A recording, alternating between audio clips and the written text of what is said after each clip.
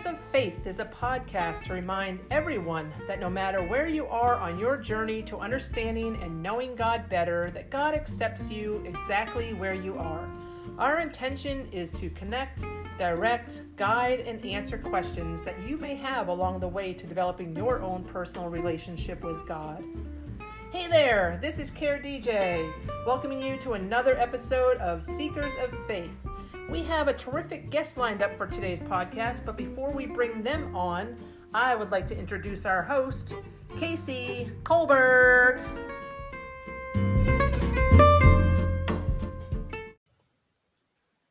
Thanks, Care. That kind of sounds like I'm being introduced for The Price is Right. I guess it kind of does. Well, Casey, come on down. You are the host for this next podcast. Alrighty then, would you please tell us a little bit about our guest today? Sure thing. Rabbi Ryan was raised in a Reformed Jewish home in the Baltimore, Washington metropolitan area. He has degrees from Winthrop and Liberty Universities.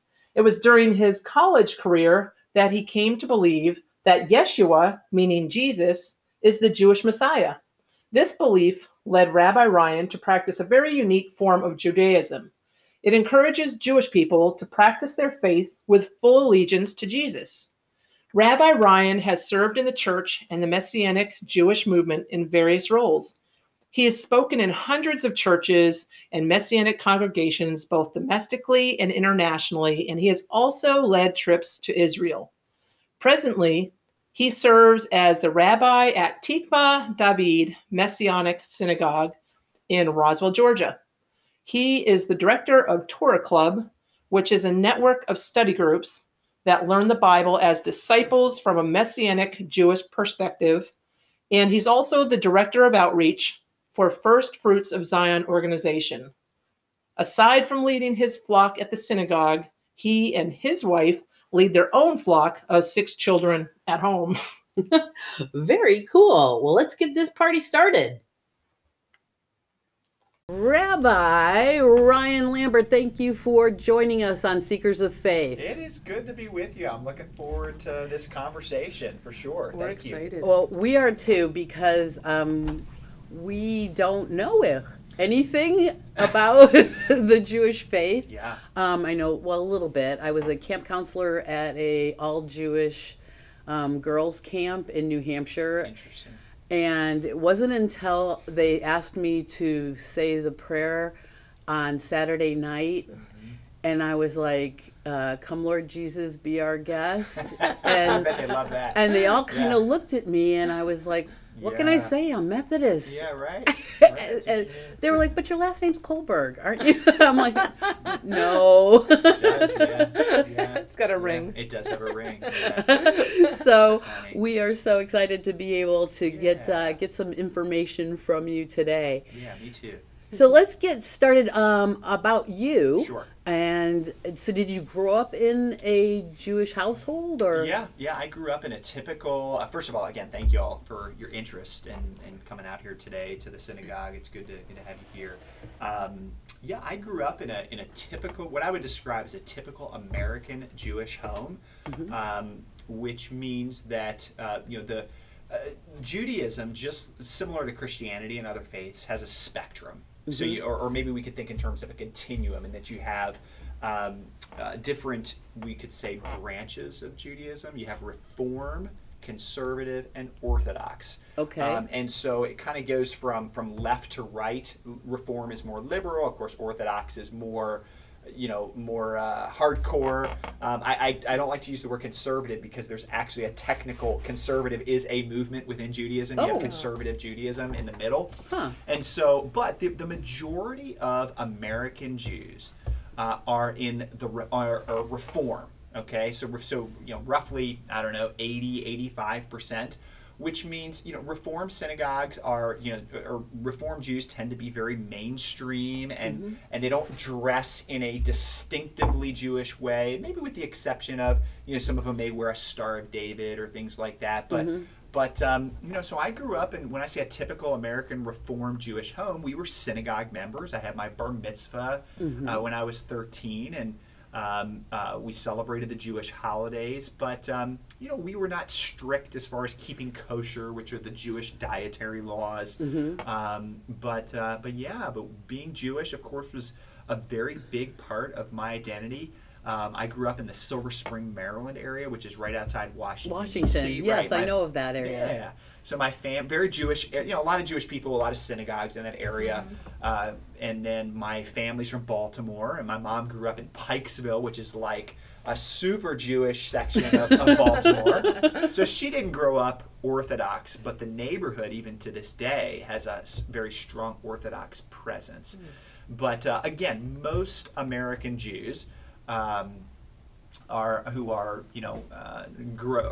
identify or sort of orient or see the world through more of a Reform Jewish lens, which is, again, it's more of a, I don't mean this in a negative way, but it's a more of a liberal form of Judaism, and the level of observance of the Torah is much more relaxed, and points of emphasis are a little different than you would have, say, on the Orthodox sides of things. Whereas Orthodox Judaism, you're talking observance and making sure the laws of keeping kosher and Shabbat and so forth are obviously given very high importance.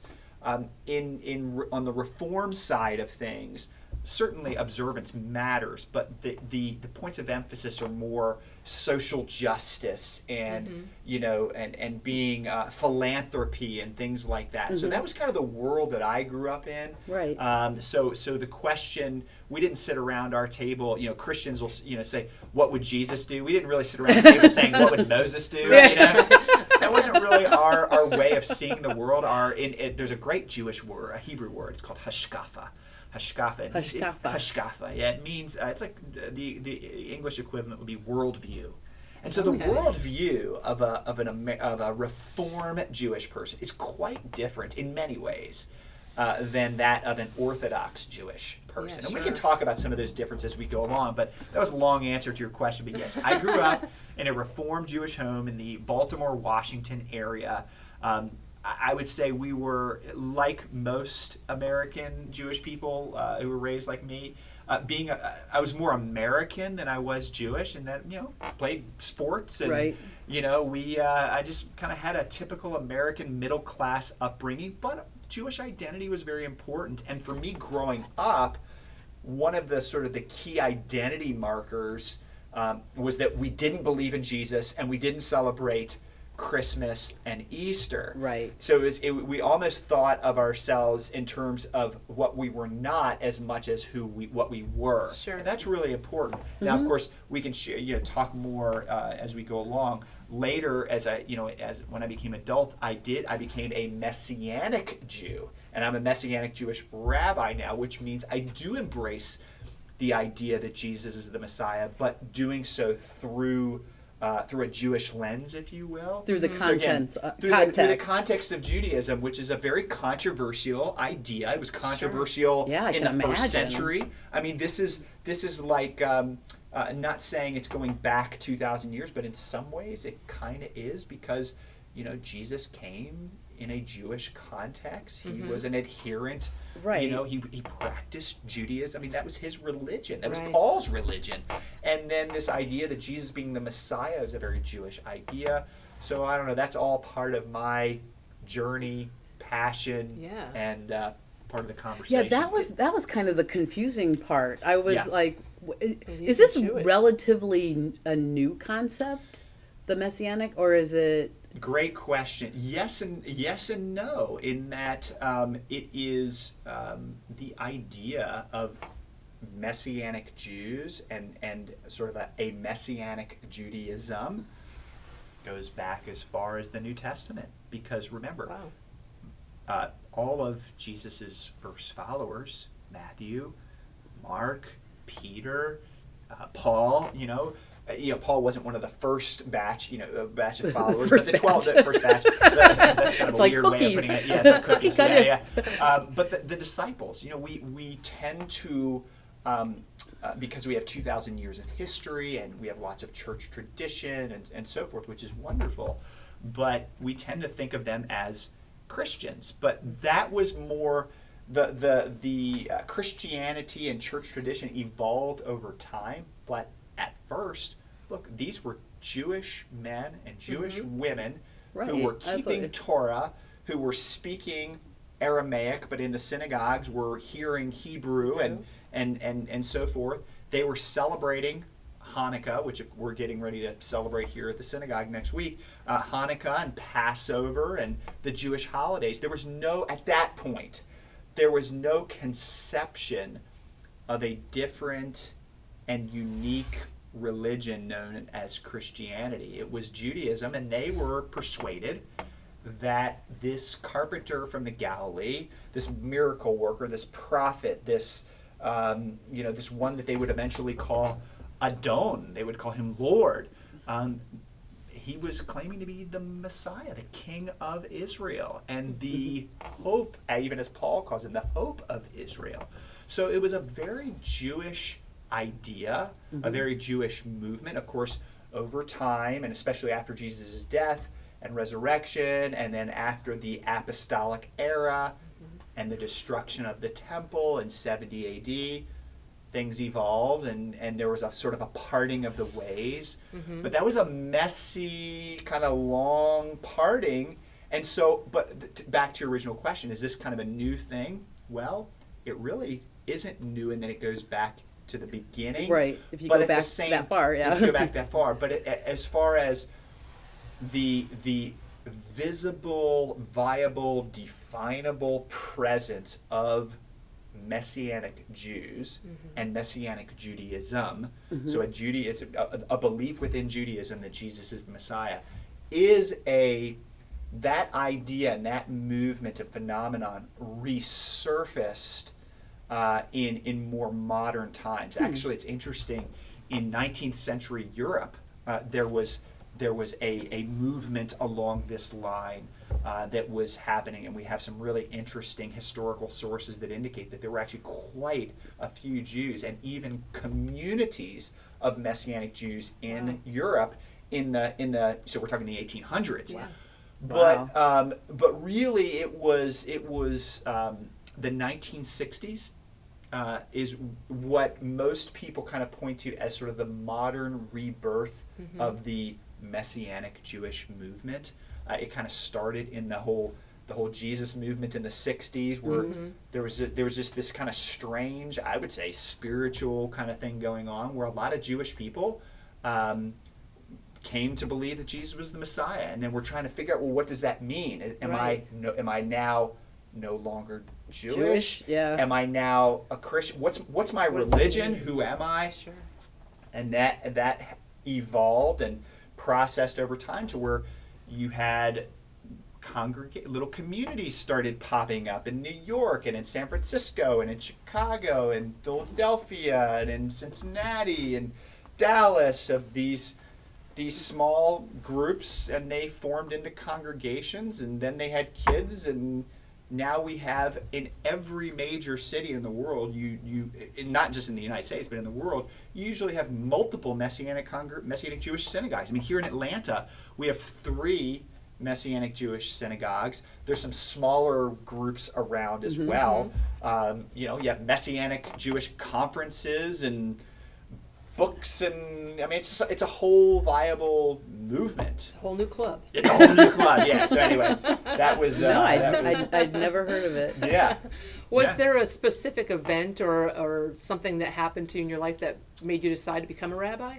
Oh, to become a rabbi. Yeah. Well, that's an interesting question. I've always had I've always loved people. Like, I'm a people person. I guess you would say I'm an extrovert. Now, I like my alone time too. I like to just study and sit and read and just kind of be by myself.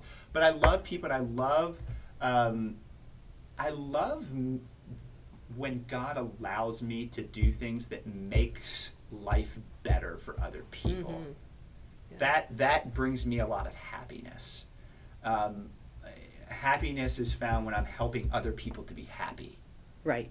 You're serving. See what I'm saying? Absolutely. So you like serving. Yeah. So that is sort of a natural fit for shepherd, whether as a pastor or a rabbi or a priest, or whatever it may be. And so So yeah, I really have. So I actually led a Messianic congregation back in the early 2010s, like around 2011, 2012, which lasted for 2 years, and then I went back into. That's kind of a long story, but I went back into teaching in the public schools. But then I started attending here at Tikvat David and was serving here, and then the previous rabbi resigned, and I became the interim rabbi here, and was asked to become the permanent rabbi, and that was back in 2015. So I've been here. We're going into the 6th year of me being the rabbi here at Tikvat David, and I'm very grateful. That's great. Yeah. What kind of training do you have to have as a rabbi? Like schooling? What are your what's qualifications? Yeah. You know, it really depends on the realm. It varies from whereas you know in the Reform and conservative branches of Judaism. There are sort of different requirements and different credentials that are. It's similar to what you would see. I know probably most listeners, and maybe even sounds like what have understood your background, maybe understand pastors. You like know, a seminary. But like if to be a Presbyterian pastor, I mean, there's a lot of boxes that have to be checked, and sort of a very like. Specific set of programs and that you go through. So you have that maybe on once, or to be a Catholic priest. It's a very programmatic path to get there. Whereas maybe in a non-denominational church, or even some Baptist churches, it could just be to where, hey, you're you have some leadership ability, you know the Bible a little bit, and you're just sort of, everybody looks at you with a leadership, and then some people lay their hands on you, and boom, all of a sudden you're the pastor. And that person may be doing just as good or better of a job as the person who has gone through this regimented program and has a bunch of credentials, maybe even a PhD or a doctor of theology. So it really varies. They just have a natural gift for it. They have a natural gift for it. In Messianic Judaism, we do have... there's not really a set, because we're like, my synagogue is part of the Union of Messianic Jewish Congregations, and it really varies. I mean, most everyone who I know of that's a rabbi in the UMJC has some Bible and religious education and degree that, like I have a religion degree from Liberty University. Okay. I received training and what we call smicha, which is ordination from a local board of directors here. So again, it varies as far as what your credentials are. In the Orthodox world, just to kind of, because that's kind of important, Orthodox rabbis tend to go through what's called yeshiva, which would be roughly equivalent to Christian seminary. Okay. And then it's just a matter of, a council of rabbis, ordaining you. I mean, similar to what you see in Christian context. So it really varies. For me personally, again, I have a religion degree. I was mentored. I was ordained, and here we are. That's great. Yeah.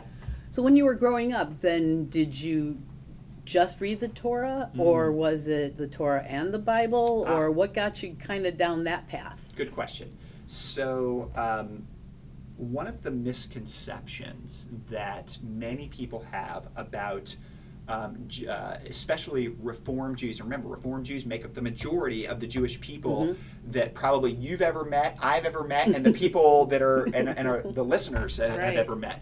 I'm sure all of us have probably had some kind of contact with, some of us with Orthodox Jews, but the majority are not. And so there is a misconception that Jews know the Torah and the Old Testament really well. Well, the reality is most don't. Okay, so most Christians don't know the Bible really well. It's the same kind of thing. So to assume that, because I'm Jewish and even went to synagogue and had a bar mitzvah and had to learn how to chant the Torah and learn the blessings and all those kinds of things, I know the story, know things well, I don't. Now, in an Orthodox world, the kids tend to learn the Old Testament much better, and there's religious education is much more rigorous. I did have religious education growing up in a Reformed synagogue, but it was mostly like Bible stories and so forth. And I was probably like half or like 75% tuned out most of the time. Well, anyway. most Like kids. most kids. I didn't want to be there. I wanted to be outside playing ball or whatever. All right. So all that to say, the holy texts of Judaism would be first and foremost the Torah. So the 5 books of Moses, which are the first 5 books of the Christian Bible as well. So we're talking Genesis, Exodus, Leviticus, Numbers, and Deuteronomy. But then, of course, in a Jewish Bible, you will have the entire Christian Old Testament in it. So you'll have you'll have the Torah, you'll have First and Second Kings and First and Second Chronicles and Esther and all those books, as well as the Psalms and Proverbs and of course the prophets. Those same books are in a Jewish Bible. The 37 books of the 37 is it 30? No, 39. The 39 books of the old that are in the Christian Old Testament are also in the Jewish Bible. Okay. It's just that in a Jewish Bible you won't have a non-Messianic Jewish Bible. You will not have a New Testament. You won't have the 27 books of the New Testament. Okay, so it's 2 different things then. So you have the Jewish Bible, and then you have the Torah. Okay, But so they're kind of the same. But the part Torah of it. is within. The Torah is the first 5 books Okay, so it's of the Jewish Bible. So you've got 39 Old Testament books. The first 5 are Genesis, Exodus, Leviticus, Numbers, and Deuteronomy.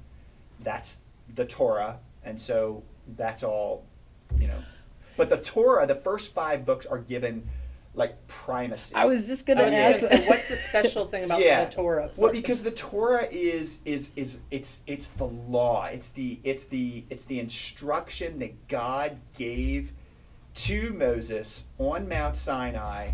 It's the foundational stories that include creation Right. and Abraham and the 12 tribes and Jacob and all those stories that we have in the book of Genesis, and then the Passover story in the book of Exodus, and then Mount Sinai where the 10 commandments and then the other commandments are given, and then Leviticus, the priestly laws. So everything is just like foundational in the Torah, and it's like God's, basically the way the Jewish people, the way we look at it is it's like that's the Constitution. That's when God gave the Constitution, that makes sense. and said, hey, here are your marching orders.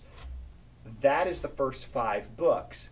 And then pretty much everything after that, starting with Joshua, Judges, Ruth, First and Second Kings, Chronicles, Prophets, the writings, it's all pretty much either history or it is it's calling people to the prophets. Is essentially it's calling the people back to the essence of the Torah.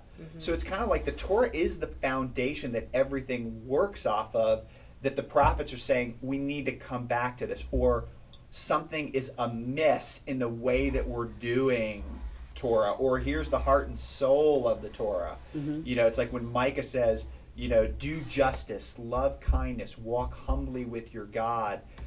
He's trying to get to the essence of what God was trying to institute in giving the Torah.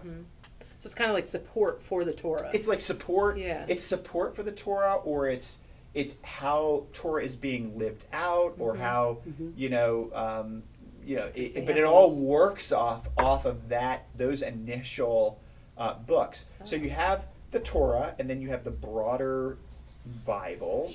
Okay, but then also very important in Judaism, you also have a whole massive ocean of literature that comments on the Torah, and that sort of legislates. And there's a very important word in Judaism. It's called halacha, and halacha comes from a Hebrew word, halach or holech.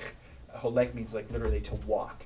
So halacha is, how do we walk this out? Like practically speaking, how do we do the Sabbath in the here and now? How do we apply this legislation from God, from 3,500, however many years ago, Mm-hmm. in modern times, Sure. with electricity and with cars and with all these different things. So that's halacha. So halacha is recorded in sources such as the Talmud. The Talmud is a very well-known, massive body of legislation that was developed in the 2nd through 5th century. So again, it's reflecting earlier times, Right. but it sort of like lays a precedent for how we discuss law and how we discuss what does it look like to do Today. Torah today, and Yeah. that's what they were wrestling with in the Talmud, very broadly speaking.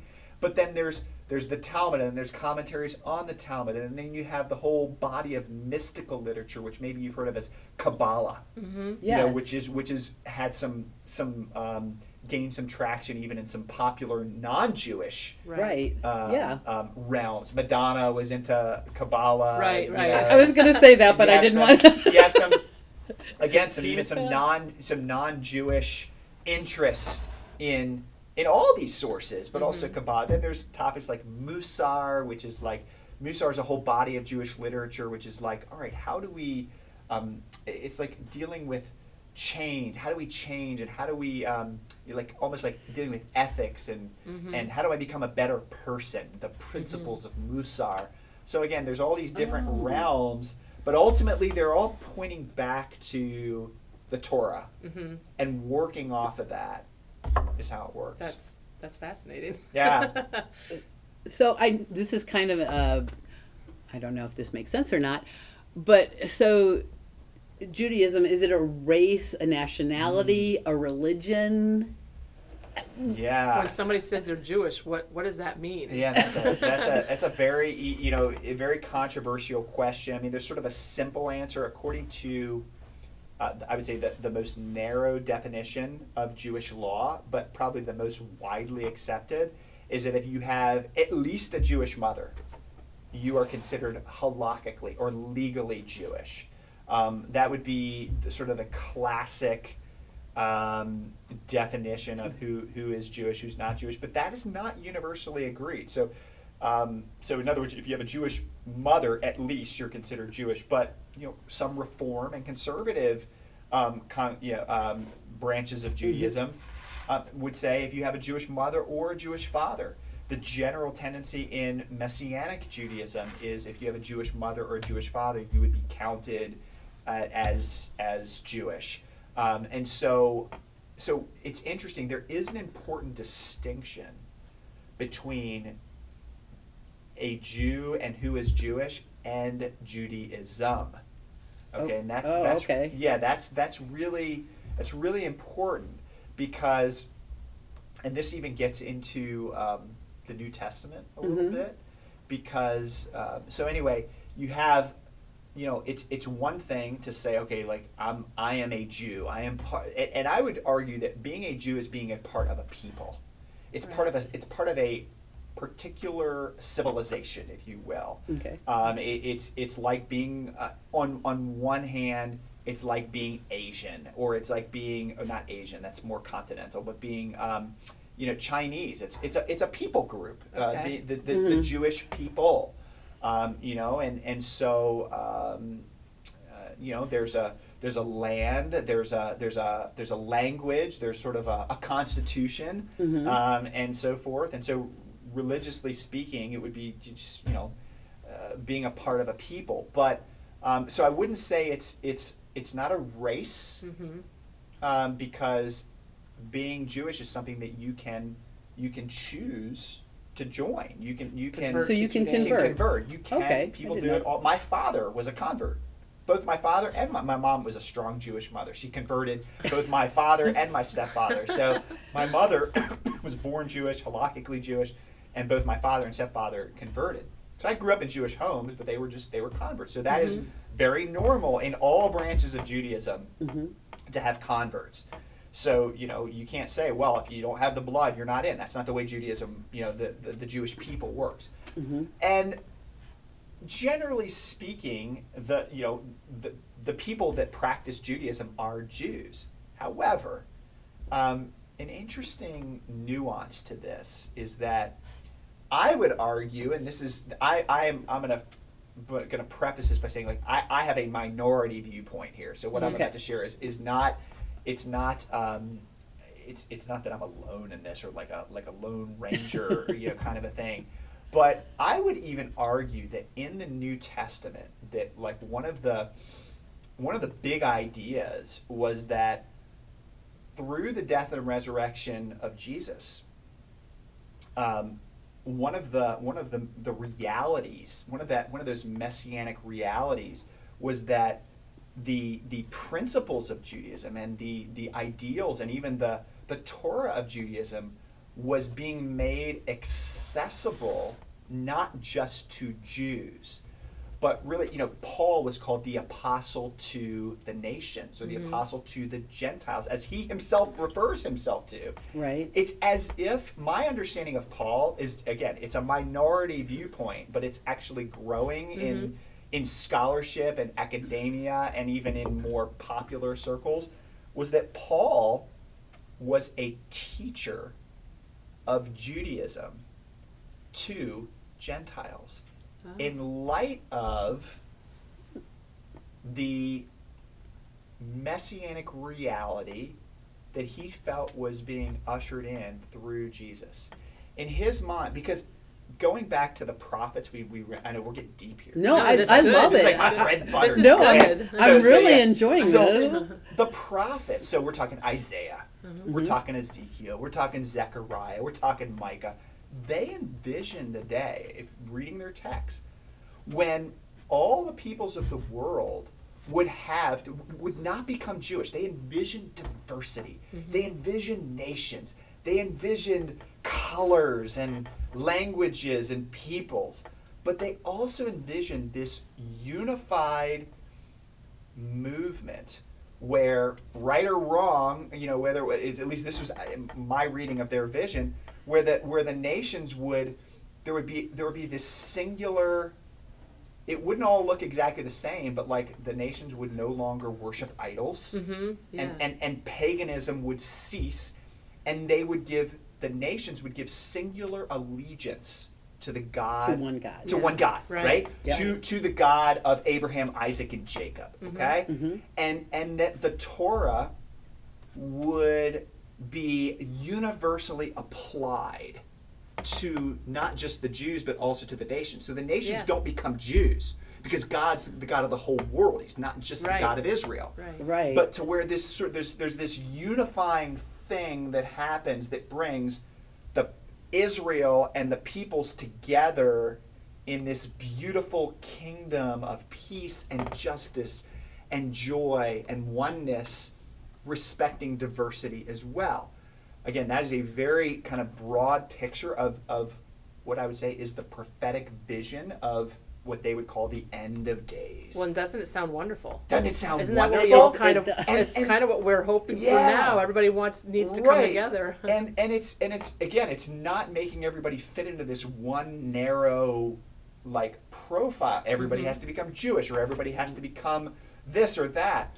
There's tremendous diversity, but it does show the nations like coming to Jerusalem at almost like this pilgrimage kind of a vision to learn the Torah that God gave to the Jewish people, Right. but that wasn't intended to just stay with the Jewish people. It was to be mediated Right. to the entire world, as is appropriate and fitting for each group. Right. And so back to Paul. So the prophets envision that as like this messianic reality that the Messiah would usher in that day. So Paul and the other disciples and apostles, they were persuaded, as I am, that Jesus was the Messiah. So therefore, in their minds, that age of the prophets, on some level, had that clock had started ticking. Already. So what that meant is that must mean God is doing something among the nations that is unique. Therefore, Paul is, and he has his encounters with God, Damascus Road experience. We read about that in the book of Acts. Pretty crazy stuff, but awesome. And so he, he gets this calling from God that he's supposed to bring the message, the message of forgiveness and mercy, but also this message of calling the nations to turn away from the injustices and the some of the really harsh ways of living that went along with paganism and idolatry, to turn to the God of Israel because of and through Jesus the Messiah. But what I'm saying is that when Paul was doing that, it's my opinion that he didn't have in his mind that he was starting a new religion divorced from the Torah and Judaism. To him, Inclusive. to him that it was welcoming the nations Right. within Judaism, not. And this is the important distinction. They don't become Jews, but in a sense they enter into Judaism as members of the nations who love the God of Israel because of and through Jesus. It's like one mind. It's like one Yeah, mind. just And everybody. he talked about that. He talked about this oneness. And I think, oneness, true oneness is not when you become like me. Right. Or I become like you. Sure. True oneness is when I respect Carolyn for who she is. God has made you who you are. And where I respect Casey for who you are, and you respect me for who I am, but then we walk side by side in shalom, peace. It's respecting the other. That's Right. that's shalom. Shalom is not me dominating you or other. Right. That's colonialism. God forbid that the whole world should become Jewish. Yeah. Then God's just the God of the Jews. But Paul True. says in Romans 3, God is the God of the Gentiles. Gentiles just means nations. Yeah. Also. And so that was a super long question No, that was to the whole interesting. Judaism Jew distinction. Now again, I'm a minority voice in that. I'm a minority voice among interpreters of Paul. I'm a minority voice within Judaism. There's a lot of people that would listen to that and say, this dude is off his rocker. No, I get that. That's fine.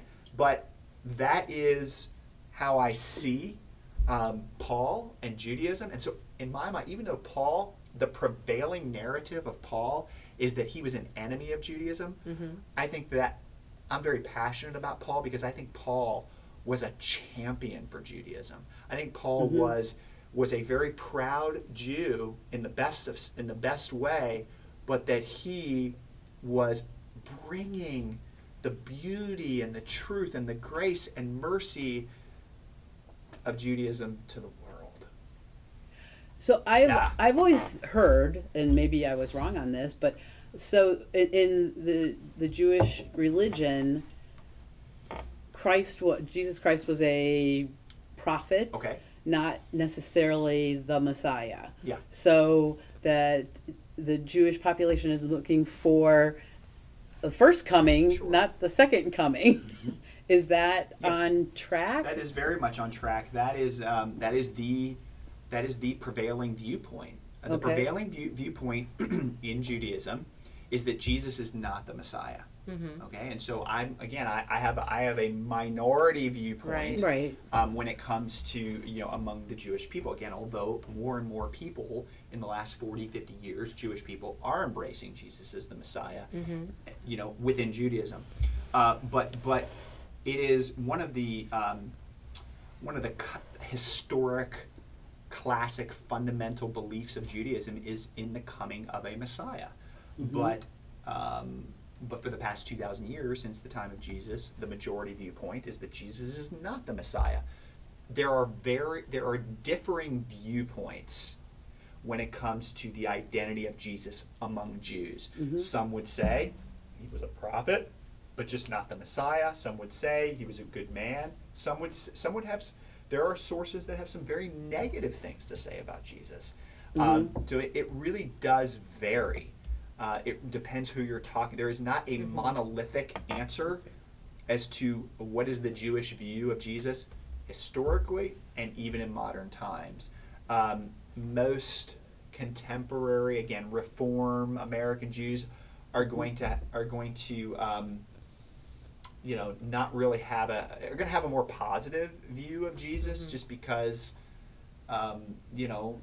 they just like my parents would have said, had no problem saying, yeah, Jesus was probably a prophet, a great man, but just not really for us as the Jewish people. That would be kind of a common Jewish answer, but that's not universal.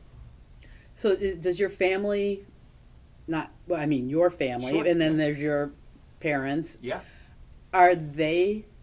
do they have the same beliefs that you do, or are they still believing what you grew up on? Yeah, so it was very difficult when I became a follower of Jesus when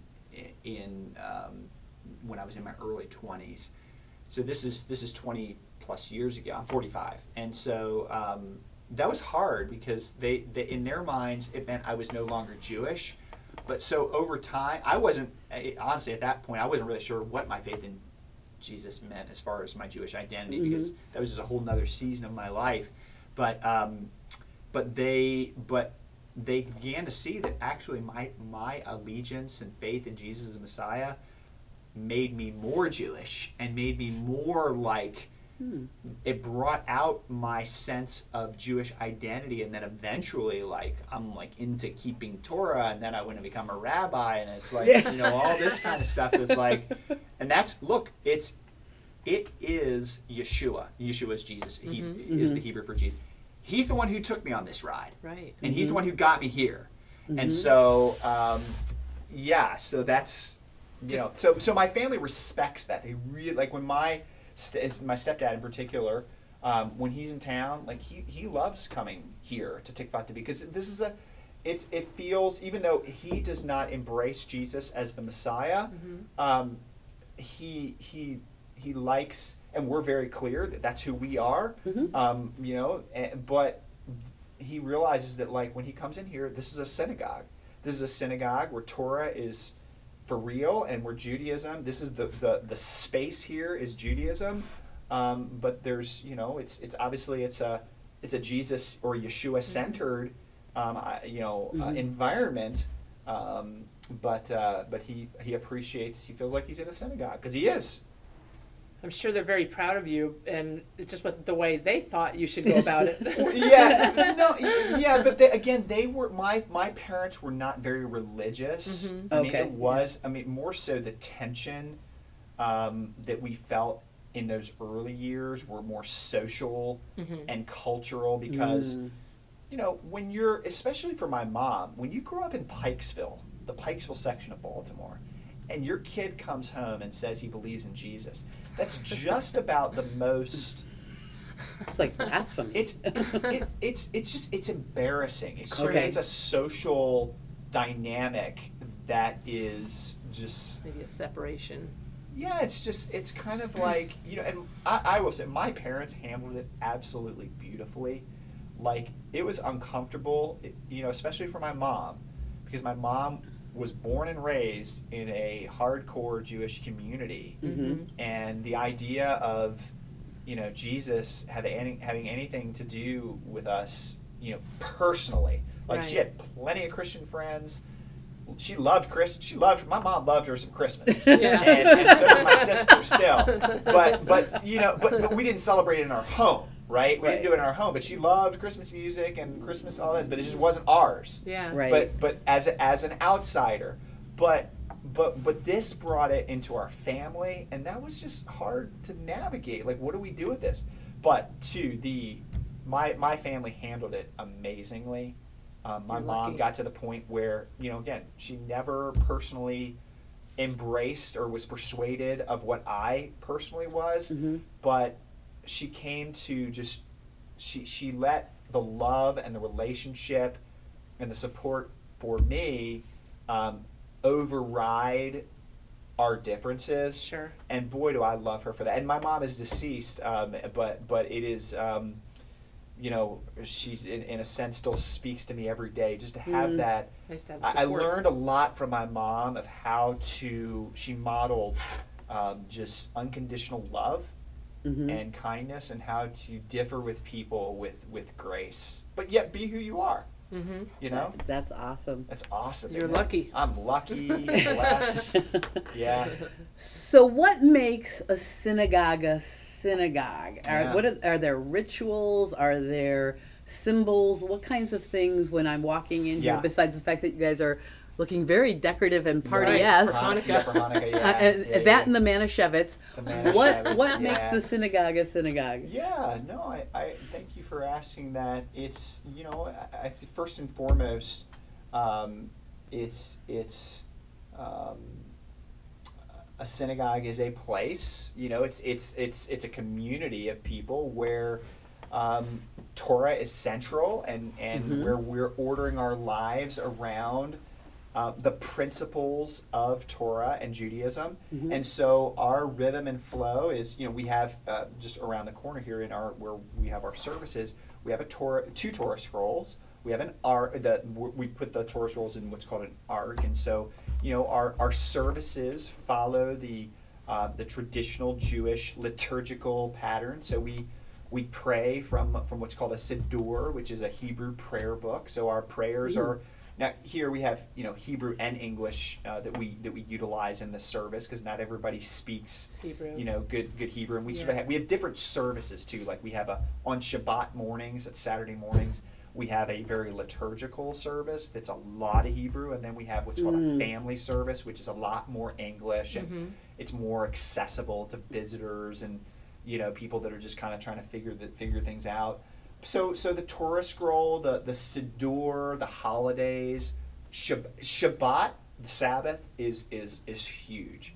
So everything, whereas in a Christian tradition you would, unless it's a Seventh-day Adventist, but most Christian traditions of course congregate on Sundays. Sundays, right. We do Friday nights and Saturdays. So a synagogue is a place where it's a community, really. A synagogue is more people who have shared values and a shared, I would say that word again, hashkafa, a worldview that is following the God of Abraham, Isaac, and Jacob according to Torah. And then of course for us, we have that very central belief that God has acted redemptively through Yeshua, through Jesus the Messiah. And so that's very very central to how we order our things as well, because we look at the words and the ways of Yeshua and the apostles as very very important to how we think about Judaism and synagogue life. And that all, a lot of people think, well, how does that all fit together? Well, again, because if we go back to the original story in the Gospels and in Acts, these were Jews that were living very Jewish lives. And so we see tremendous harmony there in what we're trying to do. So symbolically, Yeah.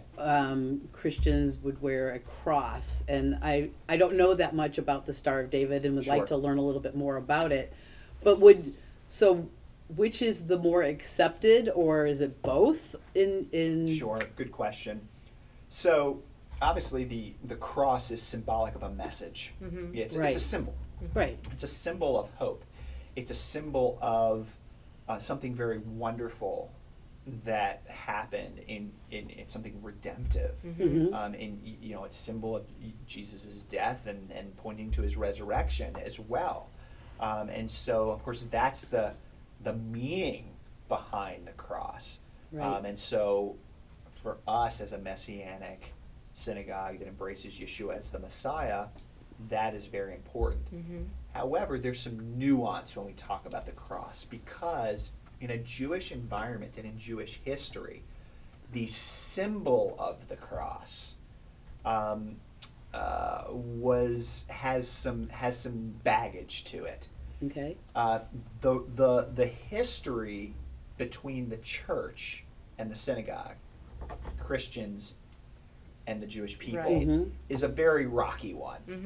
It's a very rocky history, which is for a much longer conversation. Yeah, sure. But it's a very rocky one, and certainly we have some wonderful stories and heroes, the Corrie ten Booms, the Dietrich Bonhoeffers, who did very heroic things to protect Jews. So there's plenty of those, but there's also a lot of anti-Semitism that came from within the church itself. Of course, that's very heavily documented, and even from some of the most influential church fathers through the years. Martin Luther, despite some some very positive things and how he's venerated in especially in the Protestant world, he has said some very harsh things about Jews, and so therefore. The symbol of the cross, because of the persecution and the anti-Semitism that came from the church, symbolized by the cross, the physical symbol is one that you will typically not see in Messianic Sort of synagogues. a reminder of Yeah, not because, such great because times. like we even have especially some of our older Jewish people in our congregation that grew up, that are more so in their 60s, 70s, 80s that we have here. They remember being called Jew killers by Christian friends who were wearing crosses, or Wow. and they have parents and grandparents who really were treated harsh. My own grandfather, told stories of being beaten up in the army just because he was a Jew, Yeah, being that's called crazy. a dirty Jew. And these were from people who, whether they were or were not, certainly they were not acting in accord with the teachings of Jesus. How could they be? He was a Jew who loved the Jewish people, but nonetheless, those associations are very real. And so therefore you won't. Now, if we have visitors at times who come in that have crosses on, we don't make an issue with that. It's not Excuse me, leave it at the not- door. it's not- No, it's not there's no- intentional It's not to- intentional, and people understand that. But we do have people in our community We're that still when they pretty- see a cross, It would be offensive. it makes them uncomfortable. Sure. They know it's not a personal affront, but we just don't have them around because of that association.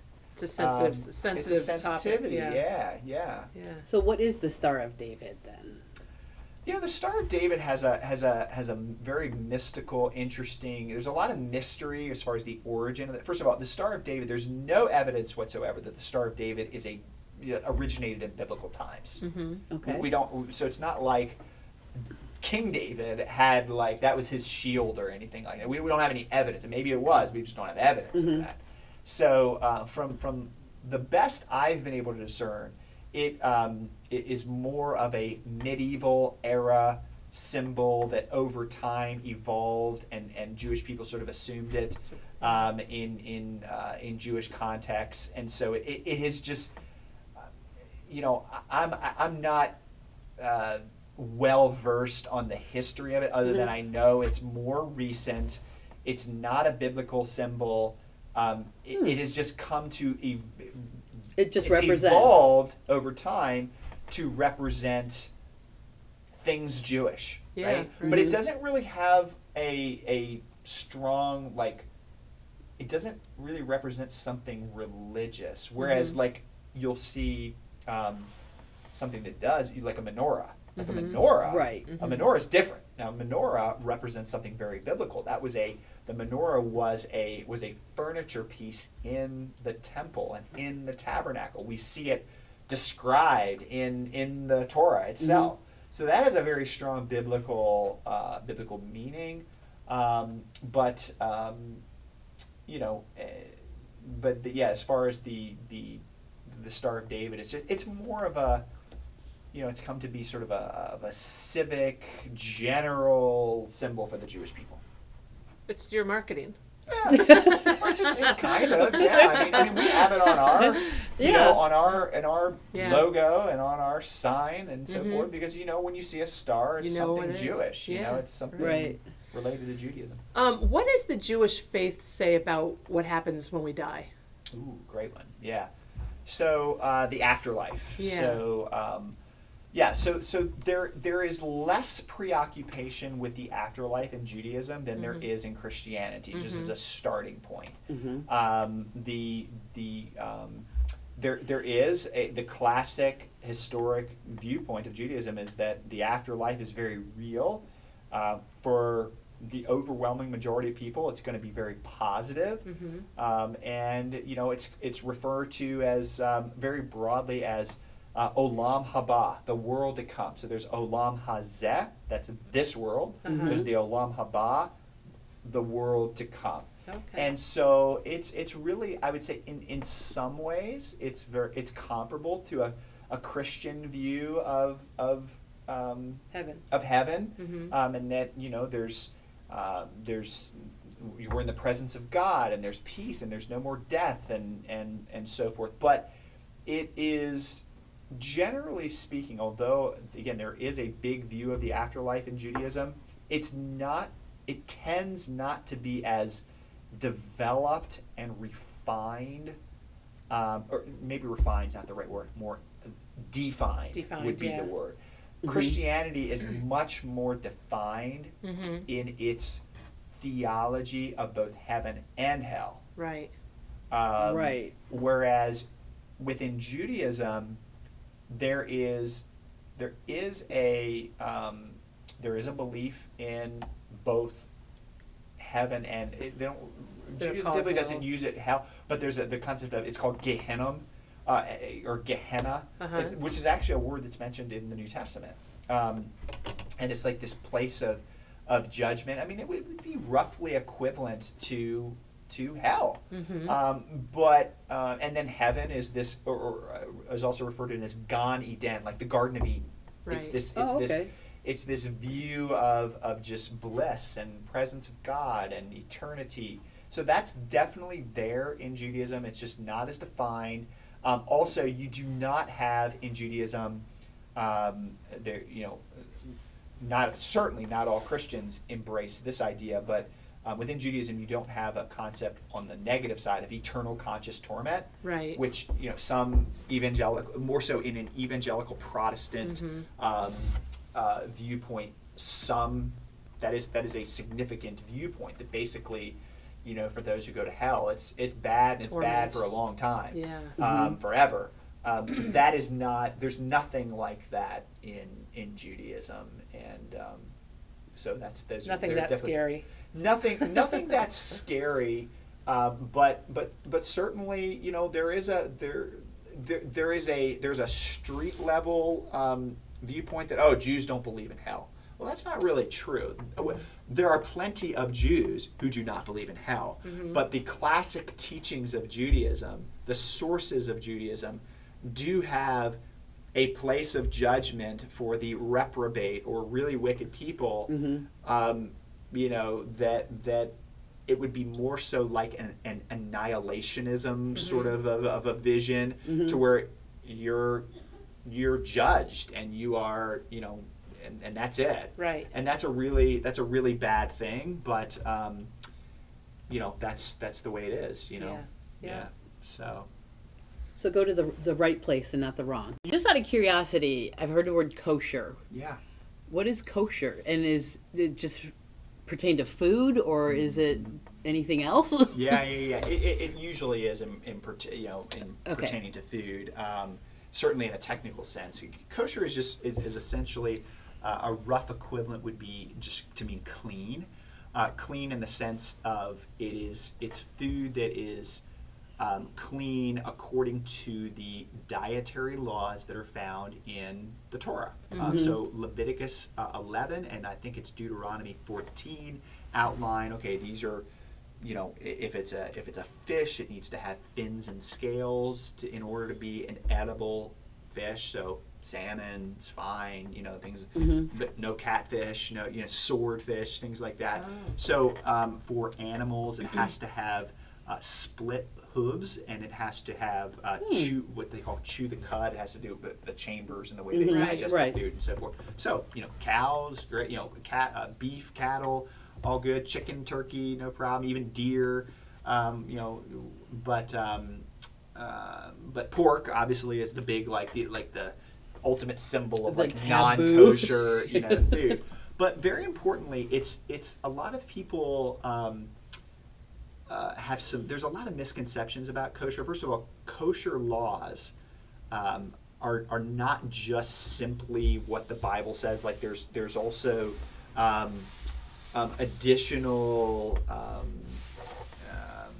sort of additional laws that go with kosher. Like another thing is not mixing milk and meat is a typical now that's a controversial one, because actually, as within Judaism, as kashrut is sort of articulated, that not mixing milk and meat is considered to have a biblical precedence. It's 3 times in the Torah it says don't boil a kid in its mother's milk, and so the pretty universal Jewish interpretation of that is that kind of like it's a fairly complicated explanation, but ultimately when you get down to the ground, it means you can't mix milk and meat is what that text means. I'm giving you I'm going like broad. Kind of from something complicated, making it very simple without an explanation. Yeah, We that's like okay. simple. But it's the not mixing milk and meat is not just a rabbinic innovation.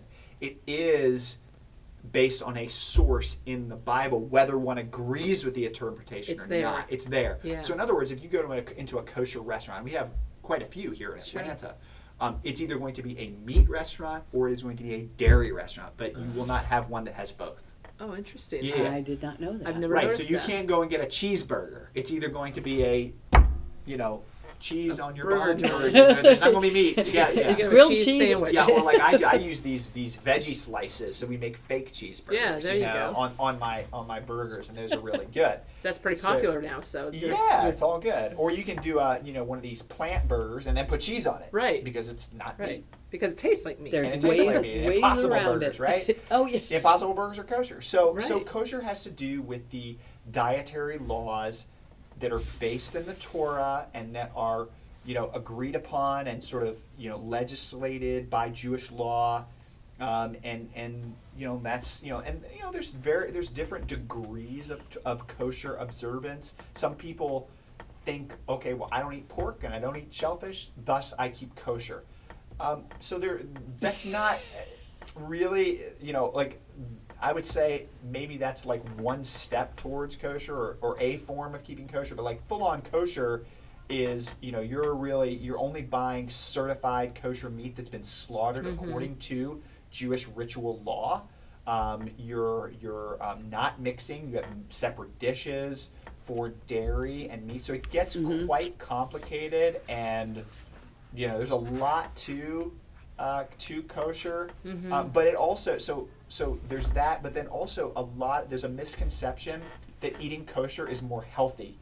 It's not. It has nothing to do with health. It's just laws. It has that's nothing to do with health. It has to do with really when the laws were given, and I would say to an extent today, it was just a way. It was a way of defining the Jewish people and say, look, I'm kind of setting a boundary around you because you have a purpose, and I'm like marking you out.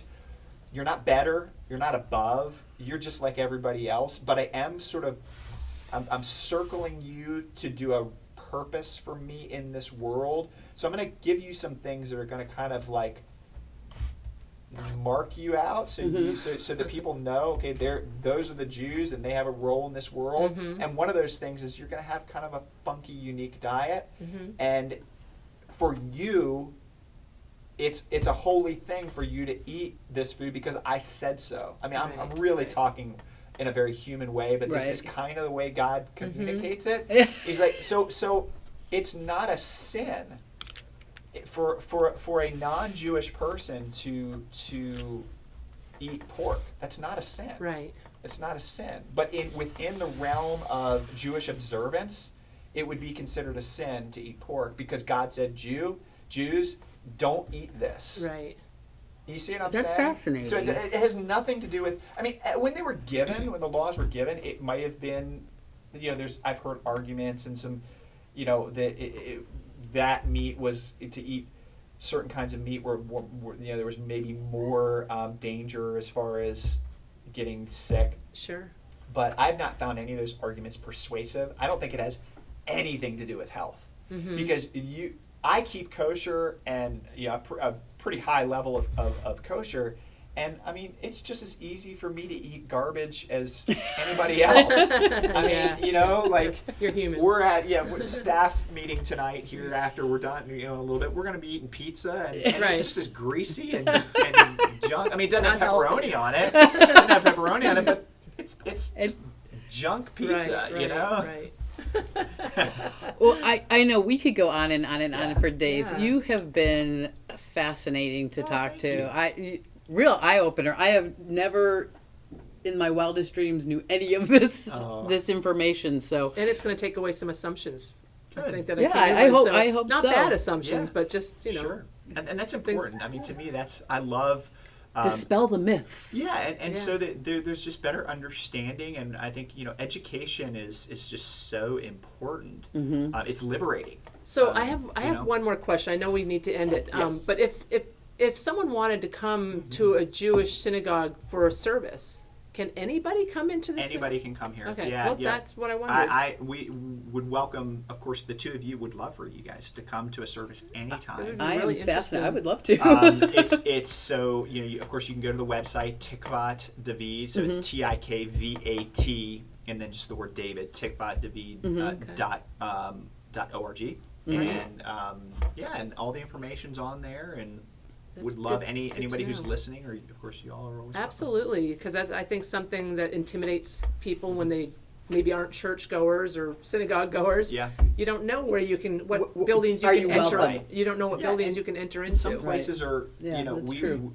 we really. I was telling somebody today who was inquiring about our synagogue. He's been watching us online and wants to visit. I said, we actually, this is kind of a weird thing, but we work really hard to be like a warm and safe place. We want people to be able to. There's a tradition. It's not in the Bible, but it's kind of implied that Abraham. He was known for his hospitality, and that his tent was open in all four directions: north, south, east, and west. Wow. Because he wanted people to be able to come into his tent no matter what direction they came from. And we sort of have tried to incorporate that spirit here, in that we want people to feel like they can come in, from any direction, that our tent is open in that sense. And so, we are unashamed. We're confident in who we are as this is a synagogue. We love Judaism. We believe Yeshua is the Messiah, but we also want to just do what we can. If somebody's here one time, or if they become members, it's like, what can we do to make your life better? Better. Right. Better. I mean, if we have God, and we have, like the way I would articulate it, we have Torah, and we have Bible, and we have Yeshua, shouldn't this be a place where life can be better? Absolutely. But we got to work. But we have to make an effort at that too, by being authentic, and by emphasizing the importance of community and authenticity, and you don't have to have it all together, and you can bring your mess. Life is messy, Yes. and so Bring it and work it out. just take a step forward. We're big on like 1% improvements. Like, Yeah. let's just get 1% better today, or this week, or this month. Yeah. Not try to do 10%, 1%. 1%. 1%. Let's not intimidate people. Yeah. All right. Well, thank you again. Yeah, It's thanks. been wonderful. My pleasure. Thanks, everyone, for being with us today. This is Casey? and Care reminding you that you are enough and you're exactly where you're supposed to be. Hey, Kara, I got an idea. What is it? Let's sing a different song Mom taught me. Sure. What is it? Do you know Jesus loves the little children? Yes, I do. Jesus loves the little children, all the children of the world. Be them yellow, black, or white, they are precious in his sight. Jesus loves the little children of the world. Amen. I like that one. Me too.